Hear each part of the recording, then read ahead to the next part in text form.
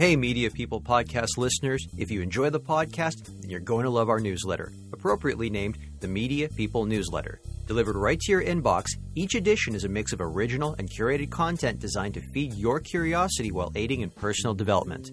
On top of more podcasts, we'll connect you with articles, interviews, and industry events. Subscribe at mediapeople.ca/newsletter or go to mediapeople.beehiiv.com. That's BEEHIIV. Thanks for listening to the Media People podcast, lively and insightful chats with the people who power the media industry. I'm your host, Victor Genova. For more episodes, you can go to mediapeople.ca or subscribe wherever you get podcasts, including youtube.com/@mediapeoplepodcast. Views expressed by participants are personal. You might know David Cairns as the co-founder of Cairns Oneil, but the agency he started with Sherry Oneil in 2012 is just one of the many companies he's had a hand in founding. In fact, some of those agencies became the entry points for international holding companies looking to enter the Canadian market. For example, David's first agency, David Cairns & Company, was acquired by Aegis and rebranded Karat. But if you look back at David's passions in education, you would have thought a role in the creative services would have been forthcoming. A lifelong artist with degrees in visual arts and education, David worked for 2 years as an art teacher in rural Prince Edward Island.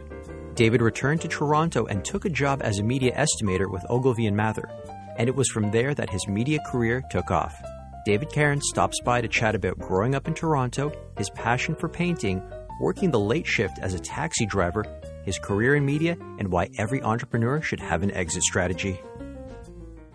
We're an independent Canadian media agency owned by Sherry Oneil, myself, and Devin McDonald, and we were founded in January 2012, so we're 12 or 13 years old now. And what a media agency does and what we do is we design and execute media strategies for clients. In the old days, it was always about television and radio and newspaper and magazine. But more and more, it's about the digital world.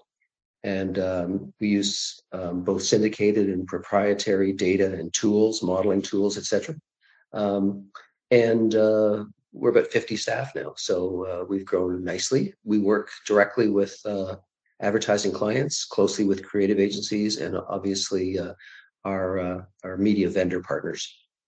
Well, as for my role, I have the title Executive Chair. I stepped back in April of 2022. I hate to use the word retirement because I'm still a shareholder in the company and still involved with the financial performance of the company and larger macro issues. But so that's why my title is Executive Chair. So involved in the board and longer term corporate direction. David, thank you so much for stopping by today. As always, we go back to the beginning. Where are you from? Toronto. I was born in Toronto in 1955, and my parents were from Toronto as well. They were the children of Scottish, Irish, and English immigrants. So I was born in 55 and lived, I guess, the first 24 years of my life in Toronto.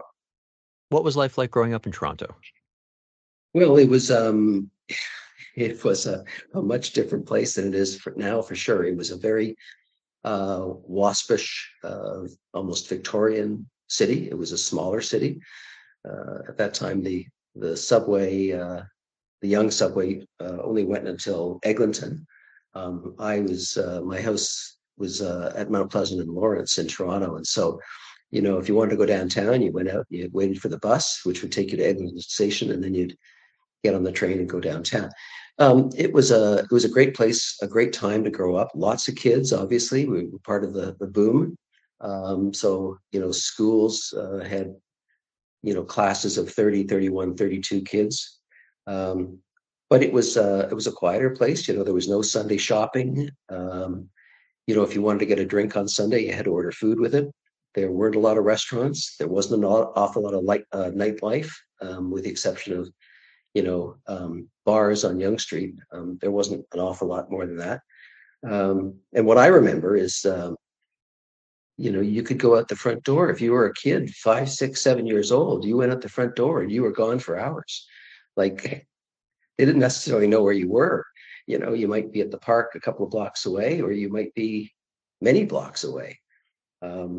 one of my memories from one of my great memories from growing up is a friend of mine and I set up a stand in front of my house and sold all our comic books. I might have been, I don't know, 6 or 7 years old. And we sold our comic books and we made, about $2.59 or something. And we took that money and the two of us walked up Yonge Street about a kilometer, stopping in at various candy stores and variety stores all the way up. I mean, we were a long way up Yonge Street, crossing over from one side of the street to the other, get some pixie sticks here and some Liquimade there and some black balls here, etc. And then you arrive home, after like, 3 or 4 or 5 hours gone. A very different place than I think a lot of kids would experience now. David, I'm a massive comic book collector, not as much as I was Yeah. in my younger years. And all I can think Uh-huh. about when you said that was, what kind of classics did you sell off for candy? Like Oh what man, no. specific issues? Like that could be priceless right now. Oh, of course, sure. Well, at that time, of course, it was a lot of Superman and Batman and the Flash, and also I remember liking Kid Colt Outlaw and the Two Gun Kid and those kinds of things. But yeah, but I don't think they would have been in any kind of collectible shape. They were not in pristine condition. You stayed at home until you were 21 and you decided to move out and you stayed in Toronto. What was it about 21 where you said, you know what, I've got to leave the nest? I'm not sure what it was about that specific age, except that I was changing, I was maturing, I was evolving, and I don't remember any discussion or pressure in my family about moving out. I just kind of felt it's what I should do. It was time to grow up, and I had gone to university for 2 years and was going to take a year off. And at the end of that year, I'd made a little bit of money, not a lot, and enough to pay the rent for the next several months. And um, just was really excited about, finding a place to live. And I don't remember my parents trying to talk me out of it. It just seemed like the right thing to do at the time. So I rented a bachelor apartment on Carlton Street, about a block east of what was then Maple Leaf Gardens. I think it's, what is it, the Matamay Center now, I think, for $150 a month. And it was a bachelor apartment. And at the end of the year, they were going to raise my rent to 162.50. So I moved because the extra $12.50 a month was more than I could afford. And I found a place, fortunately, a couple of blocks away on Granby Street for 140 a month. So I was saving a lot of money by moving there. And I lived there for the next 2 years while I went back to school. Let's talk about your interest in hobbies. You were very big Mm-hmm. into sports, but something that caught my eye, parallel between you and me, you read a lot and you seem to want to read biographies. Like biographies, you've got Thomas Edison, the Wright brothers, Kit Carson. So what was it about biographies and what was it about the ones that you've highlighted here, these individuals? Well, I remember reading those books when I was still in elementary school before junior high. So it would have been grades 4 and 6. I skipped over five, accelerated as they would have said then. But I guess they were a lot of the books that the school library had. And I still love facts. I love nonfiction. I read much more nonfiction than I do fiction. And which is why I love Wikipedia so much, because anything I want to know, I can find there. But I I, agree with you there, sir. I'm big into Wikipedia. yeah, so I was just exposed to all these stories, largely about Americans. The young, Thomas Edison, and you know, I read the biography of Eli Whitney, who invented the cotton gin. Uh, I mean, I was probably the only 10-year-old in North America reading about Eli Whitney. Um, and and I just really liked facts. And I know probably much more trivia than most people I know. I don't necessarily know how things work. I'm not scientific. I can't fix anything. I couldn't do any plumbing or electrical or anything, but I can tell you stories about people who were plumbers or who were electricians or scientists or people who discovered cures to various diseases. I always found that kind of fascinating. So it's kind of interesting to me that the things that you latch onto when you're very, very young, a lot of those things really stay with you. You know, that idea that you're kind of formed in the first few years, your values and your, you know, the things you like and the things you don't like, they really stay with you. So that's one of the reasons I'm interested in this, you know, what we're talking about here, because I've never really taken the time to think about those the, those elements of my early life that had such an impact on me. We're basically writing your Wikipedia page right here. Yeah, right, exactly. At this time, too, you also discovered visual arts. So how did you get into drawing and painting? Well, I always liked it, and I I always, I think, was the type of kid who would be trying to think about other ways of doing things. You know, that there's a creative element to that, that you're given an assignment, but how can you twist it? How can you kind of color outside the lines? And I used to love doing projects in school because it was, you know, what those projects we used to do on Bristol board. You get a big sheet of Bristol board and you could, you know, do maps and, you know, various things. I really liked that because I could add images to those.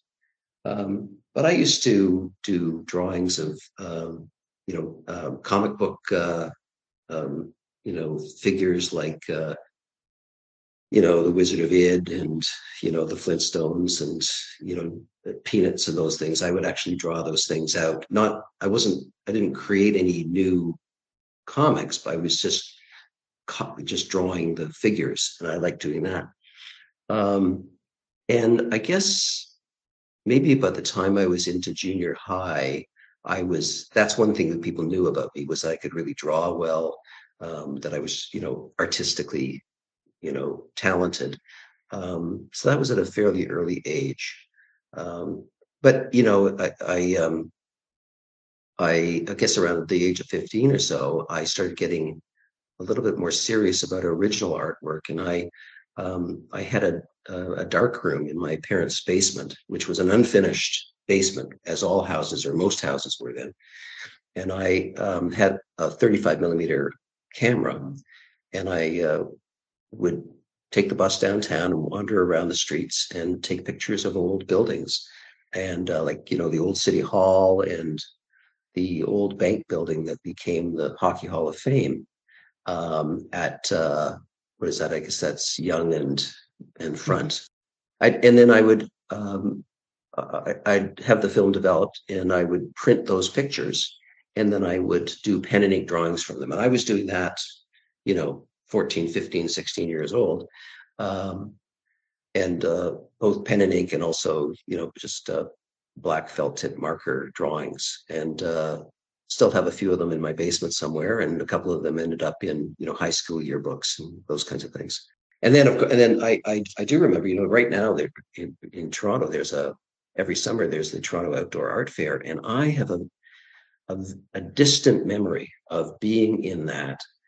And I don't think it was called the Toronto Outdoor Art Fair then, but it was at Nathan Phillips Square at City Hall. And I remember having a stand there around 1970, 1971 or so. And I have no idea how I got into it, or, you know, whether I sold anything or, you know, but I was there. So, you know, I was getting more and more interested in art. Why do you cite your father and your brother as being your biggest influences growing up?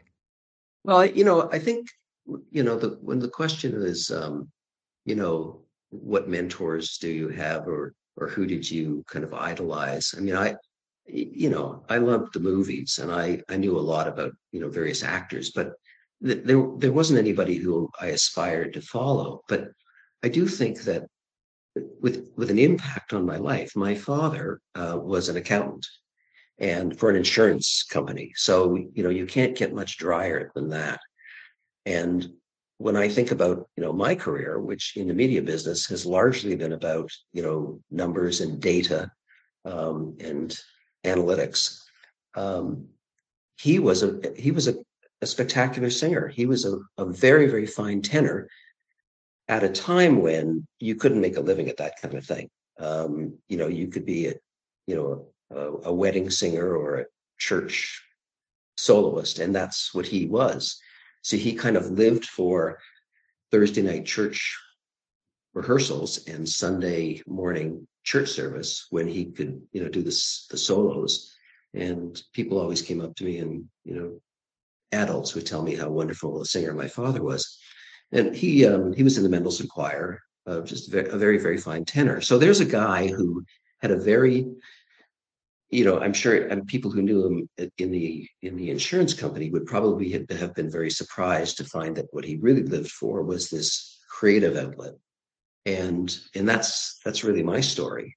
And my brother, who was also a very fine musician, did his Bachelor of Music at U of T, and is 8 years older than me, and was a very fine musician, and was in a couple of bands that played downtown at the time. And he became a music teacher, and ended up through much of his career living in smaller communities, never in Toronto, but in smaller communities in Southern Ontario. And I think about, when I left school or finished school, what did I do? I became an art teacher in a very rural part of Canada as well. So those are the impacts and the influences on my life. Your very first job was delivering a newspaper. How did your paper route with the Telegram come about? I guess it's the kind of thing that, kids did back then is have a paper route. And I remember there was a guy I knew, a kid from school, who had the route in my neighborhood. And I don't know how it came to pass, but he wanted to give it up. And so he sold it to me. He Really? sold me the route for $5. Yeah, I had to buy the business. Very entrepreneurial. And I've never heard of that. yeah. Like, I've heard there have been Uh-huh. referral fees if they can find someone to take the route that the company pays for, but I've never heard of anyone treating it like a franchise and selling it to you.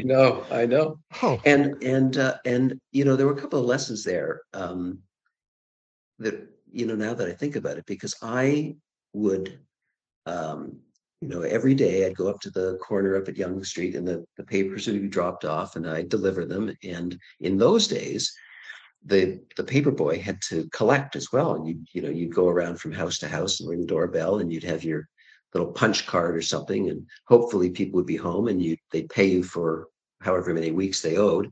And then and sometimes you really had to chase them down because they'd never be home or wouldn't answer the door. And then every Saturday I had to go up to the route manager's house, and he would tell me what I owed, and I'd give him all the money I'd collected, and he'd basically give me back, after I'd paid for all the papers, he'd give me my money. And I never made any money. I mean, I was, working for 5 days a week or 6 days a week, I guess, because it was a Saturday paper. And, and I'd leave his house with like $7, and I could never figure it out. And, one of the things you learn when you get into business is you have to know where the money is. It's the number one lesson I learned in my career, is particularly in running a business, is you have to watch the dollars. You have to know where the money is, both for your clients and for yourself. And in the 3 years or so that I had that route, I never could figure out. I don't know whether I was being swindled or what, but I never made any money doing that route. but you also had a couple of other really interesting odd jobs. You were also working at a flower store, so you were picking up extra shifts during the holidays. Is that how it worked?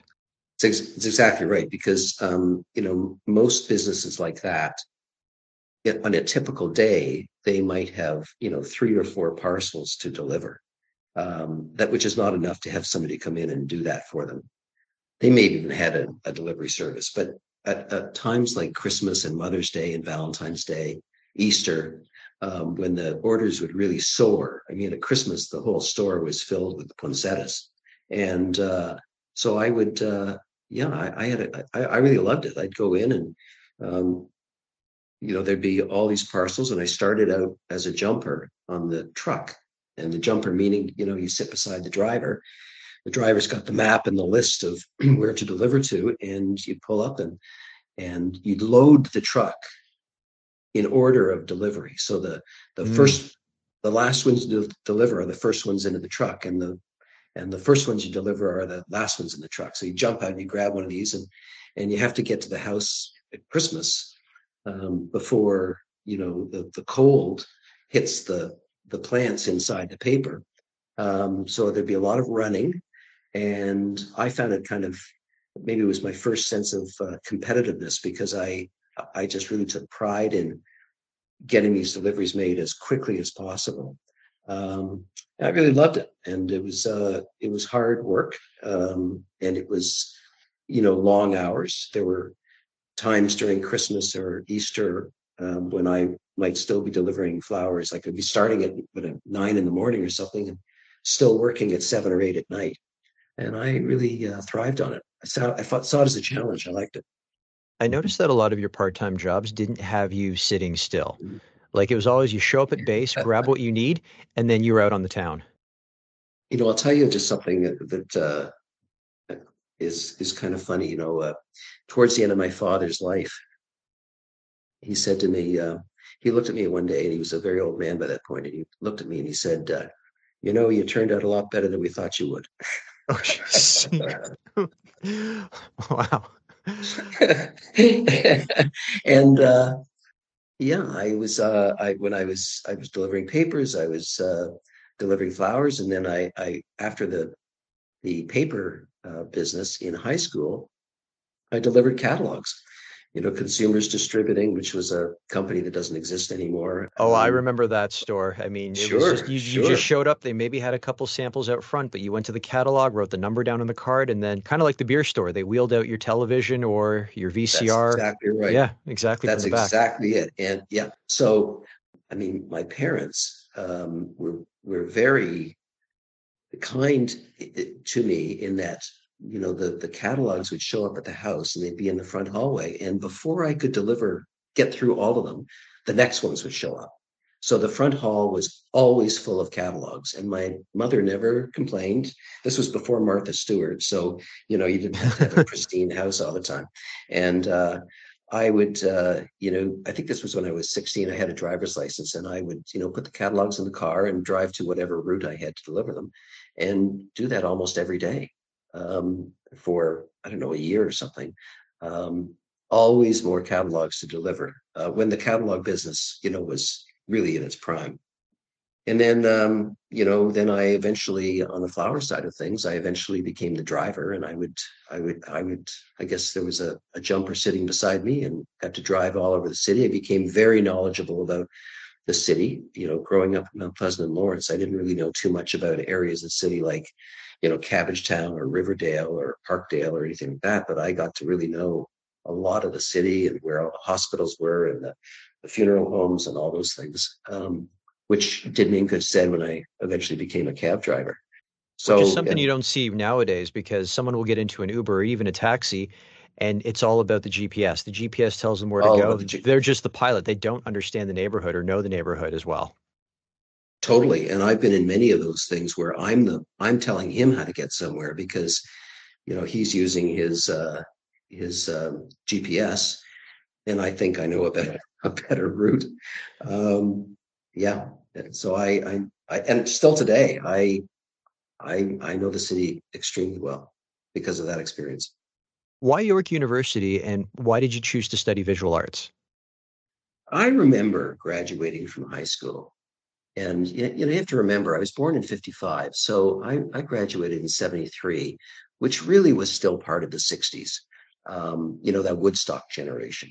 And I remember being shocked when I opened up the yearbook, and picture after picture of the graduating students would say, so-and-so's off to study economics at U of T. So-and-so's, going into pre-med. And I thought, nobody told me. All these people had plans. I didn't have any plans, but I was very good at art, and it was my top subject in high school. And I wanted to go and study art, but I didn't really think about where that might take me. If I had any kind of image, and I think this is something that I thought about in the early part of my my university education was, to become a starving artist, living in a garret somewhere, dying of consumption. That was my Oh, my jeez. goal. To be the kind of the Van Gogh kind of character. I did not want to become a lawyer or a doctor or anything to do with an office. My father worked in an office for 45 years, and I I thought I couldn't stand to do that. So really, that was the reason for me going into art. So were you going all the way up to York University from the Carleton area? Because that's quite the commute. Back then there was no subway that took you right to York University. That's right. So for the first 2 years I was at York, I was still living at home. And so I would leave my Mount Pleasant and Lawrence house and walk to the subway and take it up to York Mills. It went to York Mills. And then you would get out and you'd wait for a bus a York bus, a school bus that would take you. So you'd get out of the subway and there'd be this lineup of like 80 people all waiting to get on the York bus. And you might not get onto the first one and you'd have to wait for the next one. It was cold, and it was, there were many days when it was kind of dark, in the winter, waiting for that bus. And then after I moved downtown to Yonge and Carleton, you're right. I would get on the subway at Carleton and take it up to, I guess, York Mills, and eventually up to Finch, because the Shepherd and Finch stations eventually got built. And again, take a bus from there to York. So it would take me, I don't know, an hour and a quarter, maybe at that time, to get to school and then back home at the end of the day. Yeah, it was a lot of travel, a lot of sleeping on subways. Why did you follow that up with a Bachelor of Education from the University of Toronto? I mentioned that I kind of had this vision of being a starving artist, but I think living on my own and having to pay rent every month and, feed myself, and the concept of needing money, really hit me. And I think that I started to think more about what am I going to do with this degree, and where's it going to take me? And because it was a fine arts degree, it wasn't going to take me into commercial art, or I didn't think it would. And I frankly didn't know if I was good enough for doing anything along those lines. So my brother was a teacher, and I think that had some influence on me, and I started thinking about education. I always ask everyone what their first job was out of school, but you've got like a story within a story here, because you actually, can we say, took a sabbatical after your first 2 years at York Yes. to paint, work, and travel. So where did that idea or that motivation come from? How did your parents respond to that? And what did you do? So the good questions there. And I don't recall any serious discussions with my parents about taking a year off. I think it was common enough at that time, and even today. People nowadays will take time off to travel around the world, but my horizons were a lot more limited. Um, but my idea was to take a year off school and find some jobs, and work on my painting, which I did. Painted a lot in that year at home. I was still at home. It wasn't until the end of that year that I moved out. Um, and I, you get this idea in your head, and then of course the reality is much tougher. And I started getting jobs, and of course they were jobs that were dead end jobs, and that I failed at completely. I think one of the first jobs I had was selling theater tickets for what was called then the St. Lawrence Center. And, I answered an ad in the paper, and this guy, he really sold me on how well I could do. And of course, I was abysmal at it. I would, go drive to an area where there were offices, and I'd walk in and get off the elevator and ask if I could sell tickets. And of course, I think I sold one pair, and I sold another pair to my aunt. Uh, and that was it. And so I, after, I don't know, they did it for 6 weeks or something, and that's all I could do. So I then got a job driving a taxi for Beck Taxi, and a lot of taxi companies at that time, you really had to be an experienced cab driver, but Beck, um, you just needed a taxi license, and then they would give you a car.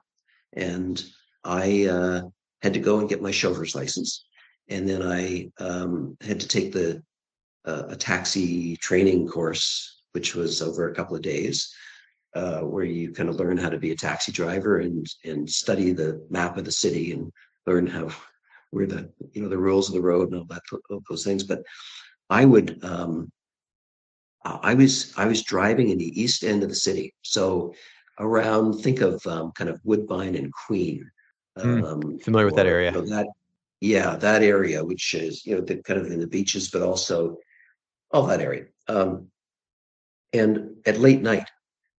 And I don't know, I have no memory of how I got down there or how I got home. I have a vague memory of taking a streetcar home late at night, but I was driving from like 7 in the evening till 2 in the morning.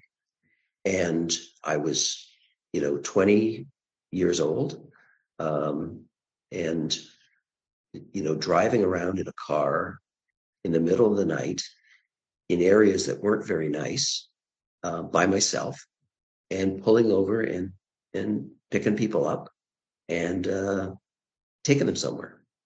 I don't know why my parents let me do it. I wouldn't let my kids do it. Um, but it was a huge maturing experience, because these kinds of jobs I had, by the time I finished my that year, I had a real sense that without an education, those were the kinds of jobs that were open to me, where you have no power and you can be terminated very quickly, and there's no future. And that was more of an education than I think I could have gotten in any kind of school at that point, about real life lessons. I worked as a busboy and then a waiter at a restaurant in the Yorkville area of Toronto, and I was fired because I'd been on my feet for like 5 hours, and it was like 3 o'clock in the afternoon, and there was still business, and I'd been on my feet for all that time, and I just wanted to sit down. And at the end of the day, they told me not to bother coming back. There were probably things, legislation and help for those kinds of people now that maybe didn't exist then, in terms of fighting the labor, or fighting with the labor board or something. But it was a real education. I had a job, again, answering an ad in the paper, to work at a flyer company, a newspaper flyer in Unionville, which was when that was really farmland. Like I got a car and would drive up there through farmland, past cows, to Unionville, to work the phones and try and sell people ads. And my job was to look in other papers, like the Scarborough Mirror, and find ads and call those people and try and sell them on advertising in my paper, in my flyer. And the first week I did really well. And then after that, it just kind of went down and down and down to the point where I wasn't selling anymore. And they said goodbye to me. So I had about 4 jobs at least in that year where I, didn't succeed, and was happy to go back to school at the end of the year. I want to touch on your job as a taxi driver. 2 other creative people, David Mamet and Larry David, both of them drove taxis early on. Yeah. And I just looking at that, between your experience as a visual artist at the time, it's just like, what is it about creatives driving taxi cabs? Like, what the attraction is there? Because even David Mamet has said in an interview that if things weren't working out for him as a playwright when he was trying to get out of it, he had no problem going back and driving a taxi. It's as if it was like a calming thing for him. Yeah, and I think for my situation was different, but I in that I was a student taking time off and, trying to get jobs to save up enough money so I could move out of my parents' house. Whereas I think there are a lot of people in the arts who, they're in between gigs, they're auditioning for roles that they don't get, or they're taking acting classes and they need a job. It's often, a waiter or waitress job, or a cab driving job, or a truck driving job. But what they really want to do is get an acting job.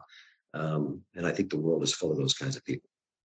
And it's interesting because, one of the things that I remember thinking is, and it's still with me today, that you need to respect people regardless of what they do. You don't know that person. That person who serves you a cup of coffee in a little diner, or somebody who picks you up in a cab. You don't know their life story. You don't know what they're dealing with, and you don't know what their skills and their aspirations are. But everybody has them. So again, that was a lesson for me in treating people well. No, I completely agree. When I have the chance to lecture in the college advertising program, my lecture is around networking. And I have this part in my lecture where I say to everyone, look to your left, now look to your right. And I said, there's a good chance you just saw your future boss. Letting people know that there's kind of like, yeah, sure, you're all on the same level. But after about 3 or 4 years in the business, you're going to find out who's going to take time to climb, who's going to stagnate, and who's going to go all the way. And you might be working with them. So if you're letting your guard down or not pulling your weight during group work, they're going to remember that when they're hiring a media supervisor.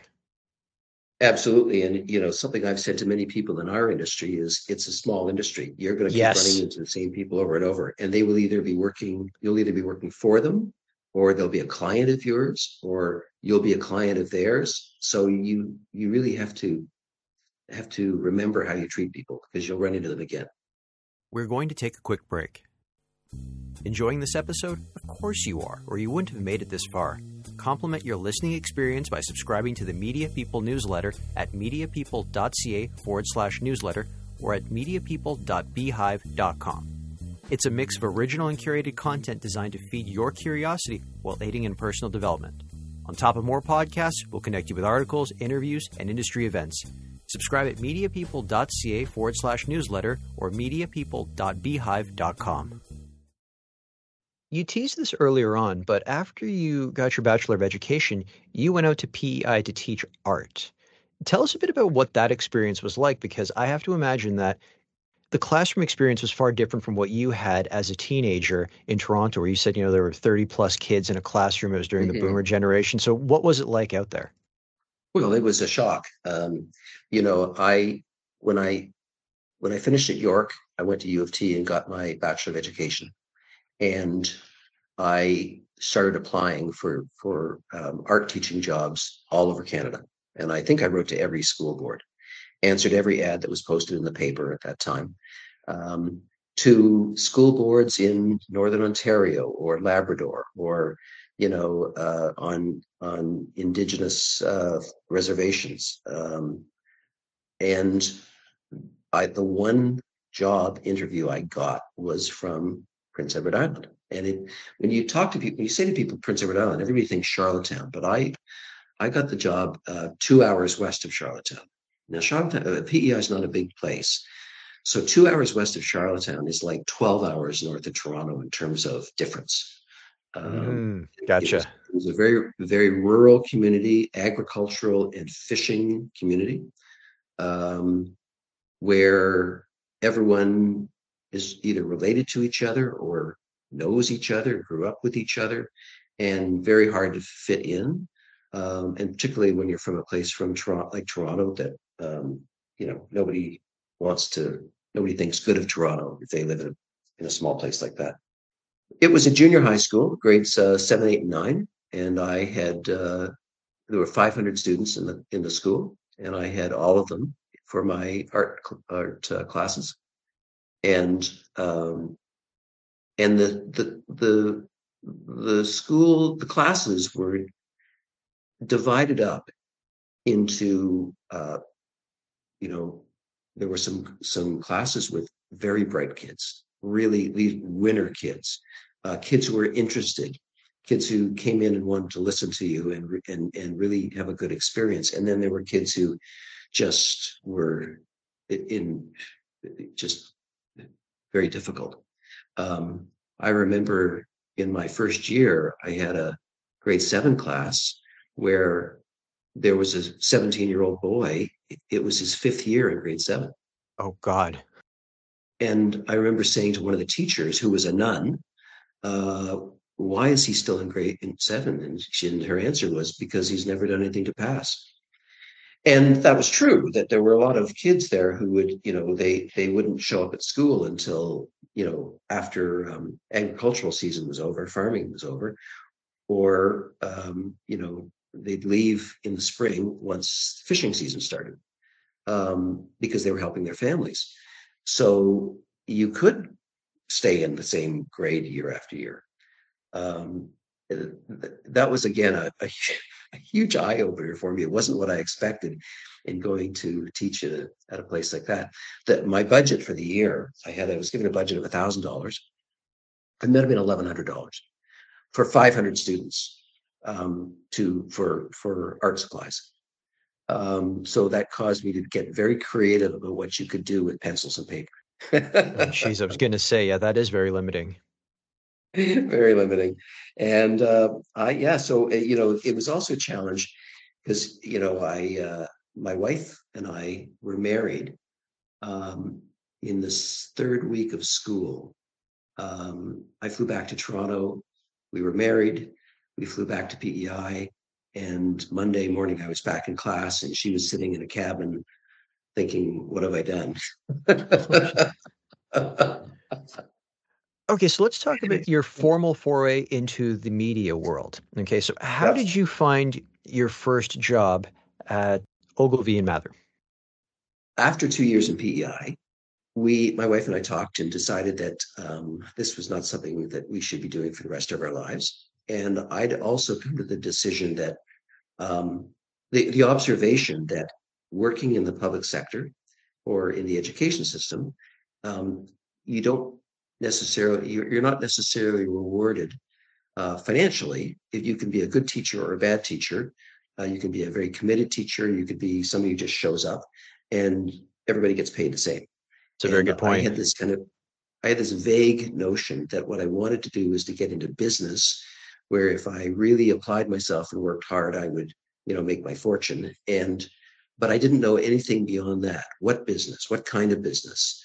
I had no knowledge of how the world worked from a business perspective, and so I was really floundering in terms of what should I be doing. And I answered an ad. There was an ad in the paper. I think it was a 2-line ad, and it was something like advertising agency, media estimator, university degree, good with math. Call this number. That was it. And I responded to it because I knew the term media, not how it is in the advertising world, but it's an art term. The medium is the message. The Marshall McLuhan. Art is, yeah, right. But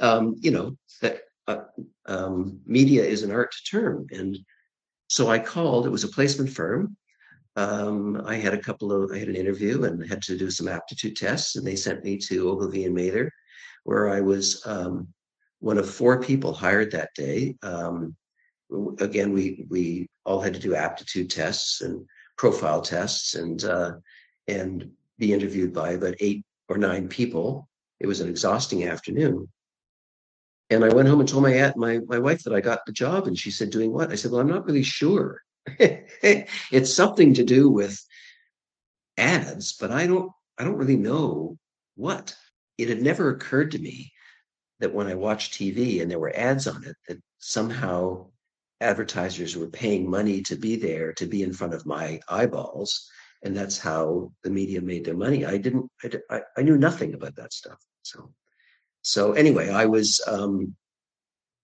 really surprised to find that I enjoyed working in an office, that the people at Ogilvy and Mather were charismatic and funny and interesting people, after having been in Prince Edward Island for 2 years with the teachers at the school I worked at. This was really refreshing for me. And like my father, who'd worked 45 years in an office, there I was working in an office and finding I liked it. As a visual artist, were you coming into the industry thinking like, and you see this with a lot of young people when they come into it as well, they kind of conflate Mhm. media and creative, and they think, oh, brainstorms, storyboards, I'm going to be on set, art direction, and things like that.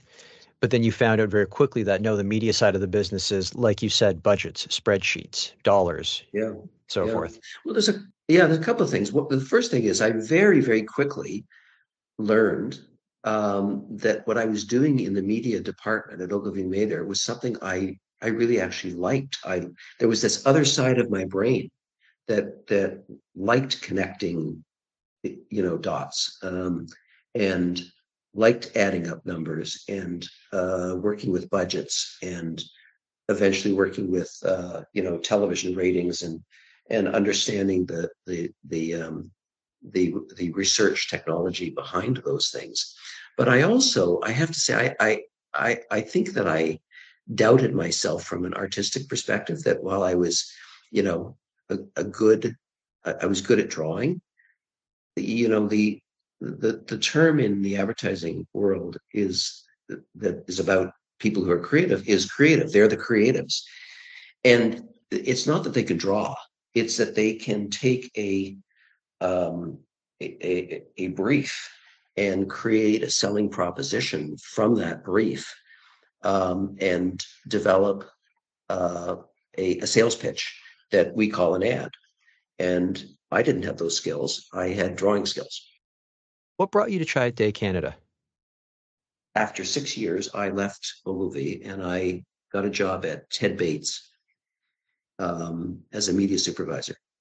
And one of the accounts I worked on was Nissan, although it was called Nissan. And I was only there for 9 months. And in that time, I impressed the people I worked with and the clients. And um, Bates was part of the Backer Spielvogel empire, and they had two agencies in Canada, Ted Bates and Straight Pearson Holman, I think was the name of the agency, and they were merging them. The problem was that the other agency had the Hyundai account, and they also had it in the States, and they were going to have to resign Nissan. And so Nissan worked with Chiat Day, which was their agency in the States, to come up to Canada and open an office in Canada. And I was invited by the account director, who was assembling a team, to be the media director. And I remember going home telling my wife this once in a lifetime opportunity. I had 6 years experience, and they wanted me to be the media director at this new agency, which I'd never heard of Chiat Day. I mean, everybody else in the industry, certainly on the creative and account management side, knew about Chiat Day. It was famous. I'd never heard of them. But it was just a once in a lifetime opportunity. And I was scared to death because I had no idea who they were. And I was, a young father with two kids and a mortgage. And I had many sleepless nights of, you know, um, what if I don't do well? What if I lose my job? What if I can't do it? And um, I remember asking my daughter at the time. She was very young. She was like, I don't know, 6 or something, 5. And I said to her that I had this opportunity to do this new job, but I didn't know if I should do it. And she said, well, I don't think you should, because what if that job is cleaning windows on a big, high, tall building? And what if you fall off? Yeah. What if I fall? What if I fall off? That is quite the metaphor that you threw out there. Absolutely. And so I accepted the job. Then I turned it down. Then I accepted it again. Then I turned it down. I mean, they must have thought I was just an incredible loser, but they kept coming after me, to their credit. And it was a once in a lifetime opportunity for sure. It made my career. I almost was too cautious, but it worked out very well. So even though you said your words, you started off terrified at accepting this position, clearly it gave you the confidence to move out on your own because you left Chiat to go out on your own. And let's start first with Cairns and Company. What was the problem you were looking to solve? Like, what opportunity did you see in the market for yourself that you said, aha, I could capitalize on this? And where did you get the strength? Where did you also get the strength to do it, given in your previous role, there was so much personal uncertainty around it? Well, there was still uncertainty here. What happened was that Jeffrey Roche was the first creative director at Chiat, and he left after a year or two and started his own agency. And after a couple of years, he called me to have lunch, and I thought he was going to say something like, I've got this agency and it's doing really well, and I need a media department, and I want you to come and be my media director. But that's not what he said. What he said was, I can't find anyone in the business who thinks like I think, and who I can work with from a media perspective. And I think you should leave Chiat and start your own company. And I've got clients who you could work on, and we can pitch business together. And I said, wow. I said, well, would I just be working? Could I work with other? He said, yeah, sure. Yeah, I just need access to your brain. Those were his words. I'd never thought about running a business, having my own business. It never occurred to me in my life, in my mind. How do you start a business? And I went back to my job at Chiat, and then Jeffrey would call me, and I'd think about it, and I'd do some research, and then I'd keep working, and months would go by. And again, to his credit, he kept calling me. I pick up the phone and it'd be this, David, where are you? And eventually it was about a year until I finally decided to do it. And once I did, it kind of took off, and I realized that back to your question, what the opportunity was to apply experienced senior management to clients who were not getting that in the agencies or with the agencies they were involved with, where work was being channeled down to junior people. And here was a guy who had by that time had, I guess, 12 years experience, and was a media director with an award-winning agency, who would actually do their work, do their media planning and execution. And that was a fairly compelling position in the market at that time. And when the article came out in the trade press, I got calls that day from people who wanted to hire me. So within 3-4 months, I had about 5 clients. So started working in my basement, and after about 5 or 6 months, we were able to get our first office and start hiring a few people and learn how to do that. My wife did all the admin work and payroll, and had to learn about payroll taxes and EI and all those things. And I was the front man for the agency. And we had that agency for several years, and it grew every year. You look back and you wonder how these things happen. You guys were so successful that it was Aegis, not even called Dentsu Aegis back then. It was just Aegis came in and purchased the agency. And so this is an interesting point in your career, because you've spent the last couple of years being your own boss, a lot of success. You're acquired, which is what a lot of people look forward to, like that sort of exit. But you stayed on with the company. I don't know if that was part of the contract, but here you are at a company that you built from the ground up, took it to that next level. Someone comes in and buys it. And it's kind of like, if I can use this analogy, it's like you sell your dream house to someone else, but then you're still living in it, or you're renting it out. I didn't enjoy it. And I've talked to other people about this over the years, and people will say things like, look, that the entrepreneur always leaves. They always leave. At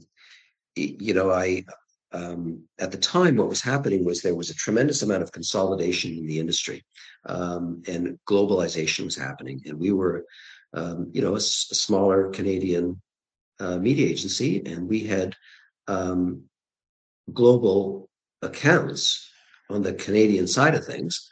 And suddenly decisions are being made in Germany or in London, and the account leaves because of a decision made somewhere else. And it was a bit terrifying. So when we were approached by Aegis, which had the Karat brand or Kara brand, they wanted to acquire us, and we would become Karat Toronto. And then they also acquired an agency named Stratagem in Montreal, and that became Karat Montreal. And then they eventually put the two of us together to become Karat Canada. And I did chafe. It was a different culture, and not a bad culture or a good culture, just different. And after a year, I gave them a year's notice. And you're right that there was an earn out. It was a 2-year earn out, and so either one of us, either side, could give a year's notice. And so that's what I did after a year, so that I would be there for the next year for the earn out, and then I would leave. In fact, I ended up staying on for a while to help to consult with them, but eventually, terminated every relationship with that and moved on. And you went back out on your own again, and you founded or co-founded Asylum Think Group. So where did that come from? Let's start first with the name Asylum Think Group, because I think that's a great name. Well, that name, I remember when that name came to me. I was mowing the lawn in the backyard, and I was thinking about names, and I'd been very taken with the name Asylum. David Geffen had a record company called Asylum. What I liked about it was this image or this notion of a place that could provide refuge for people who, maybe were getting a little beaten up within the holding companies of the world and wanted more freedom to work. But also the flip side of what Asylum is all about, that for lack of better words, it's where at that time, where I thought, where crazy people go. I guess now you would say where people with mental health issues might go. So it was because of the notion of the agency world being full of, crazy people. That's where the name came from. But the Think Group part of it was the consulting aspect. And I saw Asylum as a place where senior experienced people from other agencies, media directors who maybe didn't want to do what they were doing anymore, could, within this group, work with partners on their own assignments, their own projects. And that's what we did. There were 4 of us. 2 of them, Janet Callahan and Terry Sheehy, were both very renowned media directors from J. Walter Thompson and Leo Burnett. And then the 4th was a fellow named Marty White, who was a very experienced media sales executive. So we had both media buying and media selling experience within that group. So that was the idea. You get a phone call from Bob Shropshire. He's Dentsu's president, and I believe he was a former colleague of yours at Ogilvy. He gives you a call Yes. while you're out, while you're doing work with Asylum Think Group. What does he ask you to do? So I guess we were in maybe our 3rd year of Asylum, and Bob asked me. I knew Bob from my first week at Ogilvy. I think he joined Ogilvy, I don't know, 6 months before me or something, and he had he'd gone into account management and ended up as the president of Dentsu, which at that time was called DCC. And he asked me if I would, as a project, design for him what a media department could look like, what it would cost, what resources would they require, what kind of people would they require, et cetera, how many people would there be, those things. And the reason was because DCC outsourced all of its media strategy and execution to a media agency. So I did that as a project and, costed out everything and laid out an org chart. And as I did it, I became more and more interested in the idea that maybe the person at the head of that org chart could be me, that maybe it was time for me to go back into the agency world, but not as an owner, not as an entrepreneur, because it's a lot of pressure. And I wasn't ready for it, but, I knew Bob. We were pretty good pals and still are. And, but to get to start something, to start this department at this agency, and that's kind of been a theme through my career, is starting things, whether it was at Chiat Day or Asylum, or DCC, and then of course with now with Cairns Oneil. It's kind of like your role's been, I guess, the role of a general manager or a coach with an expansion professional sports team. I'm trying to think of it, like as an analogy. I'm like, that's what it seems like, because it's like you come in, you're running the show, but there really isn't a show yet. You know when there's going to be one or there's going to be a team, but it's up to you to put those pieces together before you can do anything else. Yeah, it's a good analogy. And what happens, is as time goes by, you learn and you become more confident because you know what situations may arise and how you are going to manage those situations. Where when I had the opportunity with Chiat Day, I was terrified.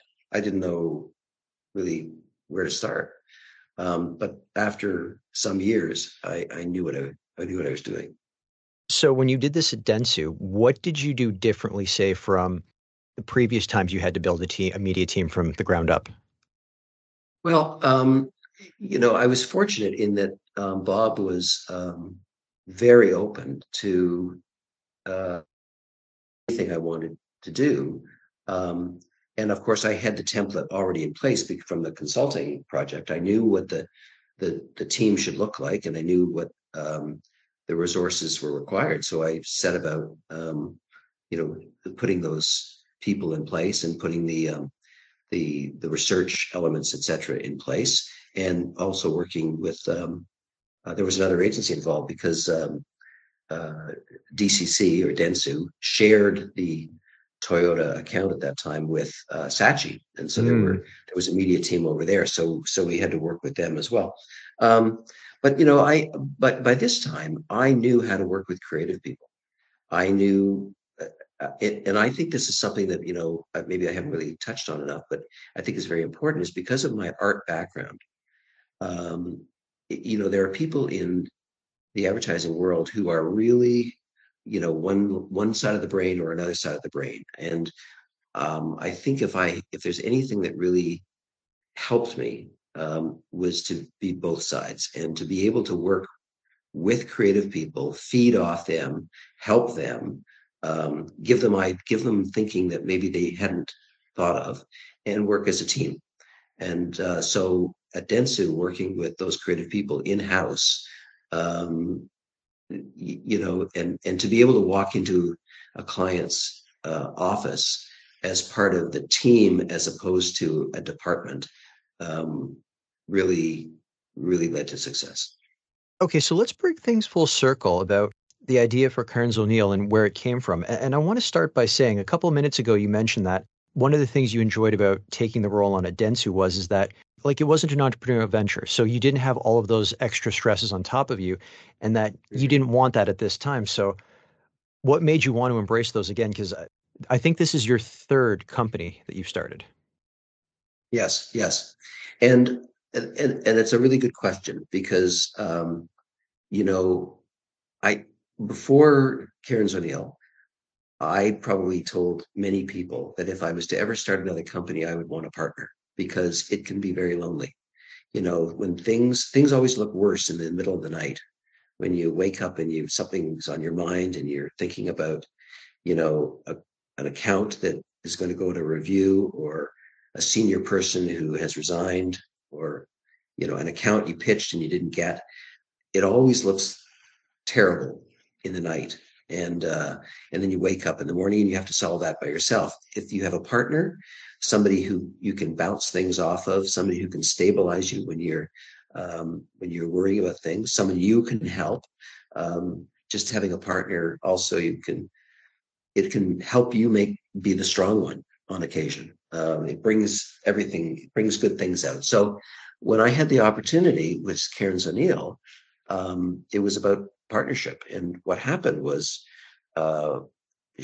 when I had resigned from Dentsu, I didn't know what I was going to do, so I gave a long lead before leaving, like several months.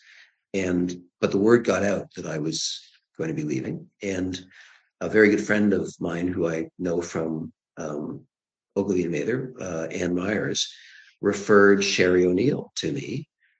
Sherry had gone through some real success in other areas of the business, but at the moment was not working, and thought there might be an opportunity for her at Dentsu. So she called me, and we got together to have a coffee, and we quickly morphed from talking about Dentsu to talking about the industry and the things that excited us, the kinds of projects and challenges we liked, and by the end of it, and of course the frustrations in the industry.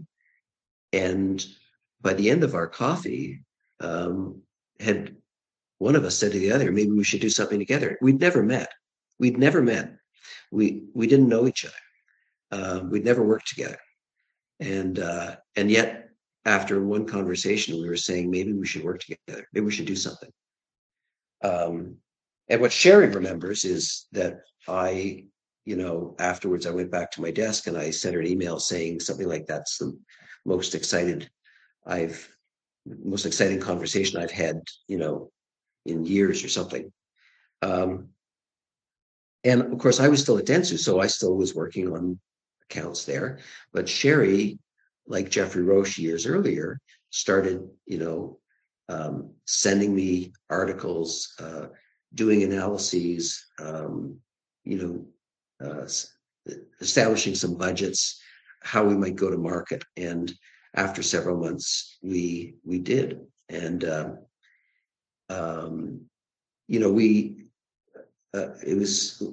we just really kind of, I believe, came to a point where we saw, much like earlier for me, that we saw a similar opportunity, that again, a senior managed media agency with senior people actively working on client accounts was a hole in the market that we thought we could fill. And that's how we launched. Compare day one of Cairns Oneil with what the agency looks like today. Well, it's funny. When you start a company, you don't really know, are we going to have an office? Are we going to work from home? What clients will we have, and what will our revenue be? And so we tended to be a little cautious. Initially, we're working from home, and maybe, got a little bit of shared space here and there from people we knew. It was Sherry, myself, and a young lady named Trish, who was our coordinator. And so it was the three of us.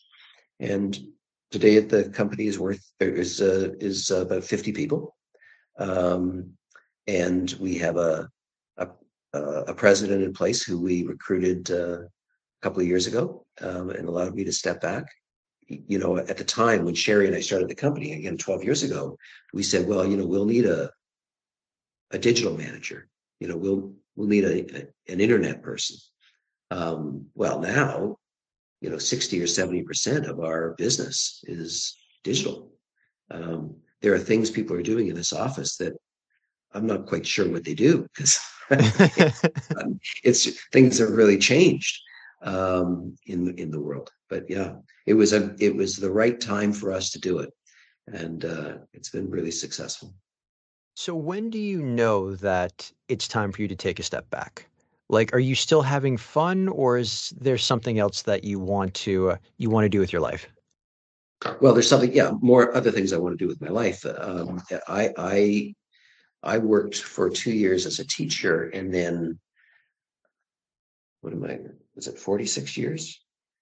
42 years, I guess, in the advertising industry.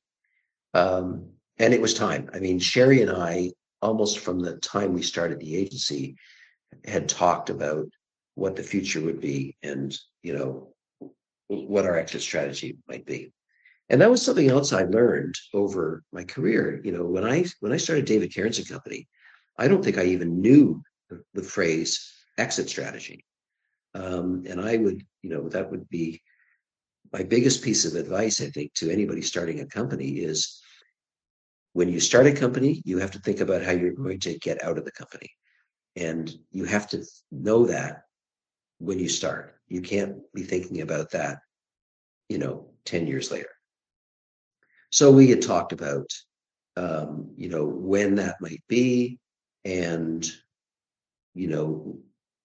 it was a couple of years ago, about 3 years ago, when the two of us sat down, and I said, okay, I think I'm ready. And Sherry said, yeah, she's almost there too. And we decided that we would look at a staged approach to what you might call retirement, and that we would need the next generation in leadership, and make sure that person or people would be in place well before either one of us step back. And so Devin McDonald joined us, I guess about 2 years ago now, a good 2 years. And I stepped back in April of last year. So he was in place several months before I stepped back, and it was pretty seamless. And in terms of how I feel, great. I don't think about the industry that much, and I certainly don't think about the daily issues that the agency might be facing. I do think more in terms of, as I said, the larger kind of financial performance and any kind of large risks or liabilities we might be facing, and how do we get in front of those? But I don't wake up in the morning wishing that I was still in the office. Do you dedicate a bit more time towards painting? Yes, I paint most days. I haven't for the last month or so, what with the holidays. But my life in 2023 was cycling, traveling, and painting. And I was able to get into an art fair in Riverdale. I also joined a couple of artists groups. We got some showings various places, and have made a lot of connections with people who I wouldn't have met otherwise. So and learning about the concept of the idea of painting. I always say to people that if you're a musician, you play guitar, you take your guitar out of its case and you play, and then you finish and you put the guitar away, and it goes in the closet, and that's it. But with art, it goes up against the wall, and then another one leans up against it and against it, and your house can become full Yeah. of art. You really do need to think about what is your strategy for getting your art into the hands of other people, because otherwise you'll need to buy a bigger house. David, before we close, I just want to let our audience know that I did extend an invite to Sherry Oneil to participate in a separate podcast. She declined at this time, but we do have a standing invite with her, and we hope to have her on. David, are you ready for rapid fire questions? Sure. The campaign you are most proud of? I can't tell you. I've worked on hundreds, and they get dim in my memory. But if the question was, the things that I'm most important of, or most fulfilled by, is working with clients who tell you that they, had never imagined that, media work could be as great as what you're delivering, or, creative partners who talk about how wonderful it is to work with you. Those kinds of things um, have really made me feel very good about you know the work I've done. And hiring junior people, hiring people out of school, and seeing them, giving them opportunities. I think about in the agency, Cairns Oneil, the jobs we've created over the last 12 years, and those people we've hired who either are still with us or have moved on to other places. I'm very proud of that. Your favorite movie? Again, I hate to tell you that I can't think of one, but I will tell you several that if favorite means, watching over and over and over again, I love Bullet and Vertigo, which I was actually just watching a couple of nights ago. I PVR'd it. The Godfather, both one and two. Also, Anatomy of a Murder, which is an Otto Preminger film from the late 50s with James Stewart and Ben Gazzara, Lee Remick, and love that film. It's a Wonderful Life. I've watched many, many times. I love the message in that film of the importance, the impact that one life can have. It really resonates with me. I love that you've got Bullet in there. Immediately, the poster comes up where it says it's got Steve McQueen's silhouette. There are good cops, there are bad cops, and then there's Bullet. Yeah, right.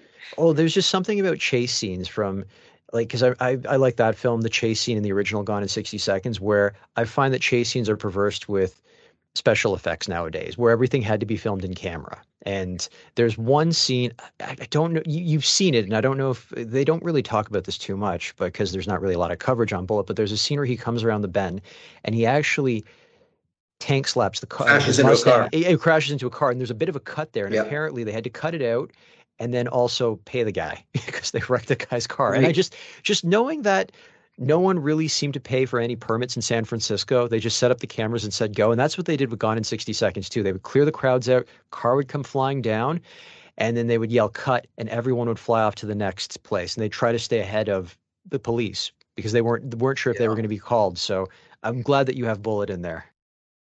Well, I was just going to say that, one of the differences between the way the films were made, a number of years ago and the way they're made now is they can, people died, people were maimed and injured.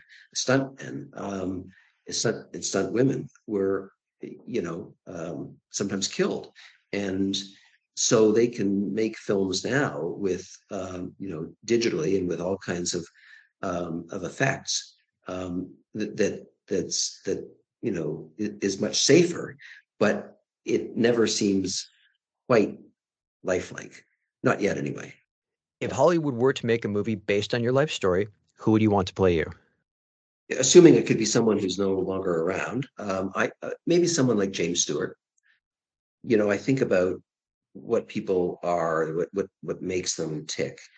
And when I think about James Stewart, the roles he played and the person he seemed to be in real life, somebody who stands up for his beliefs, looks after his family, cares about others, a bit of a loner, which I certainly am, sometimes wears his emotions on his sleeve, you maybe slow to anger, but can really lose it, which I can do. My temper can sometimes get the best of me.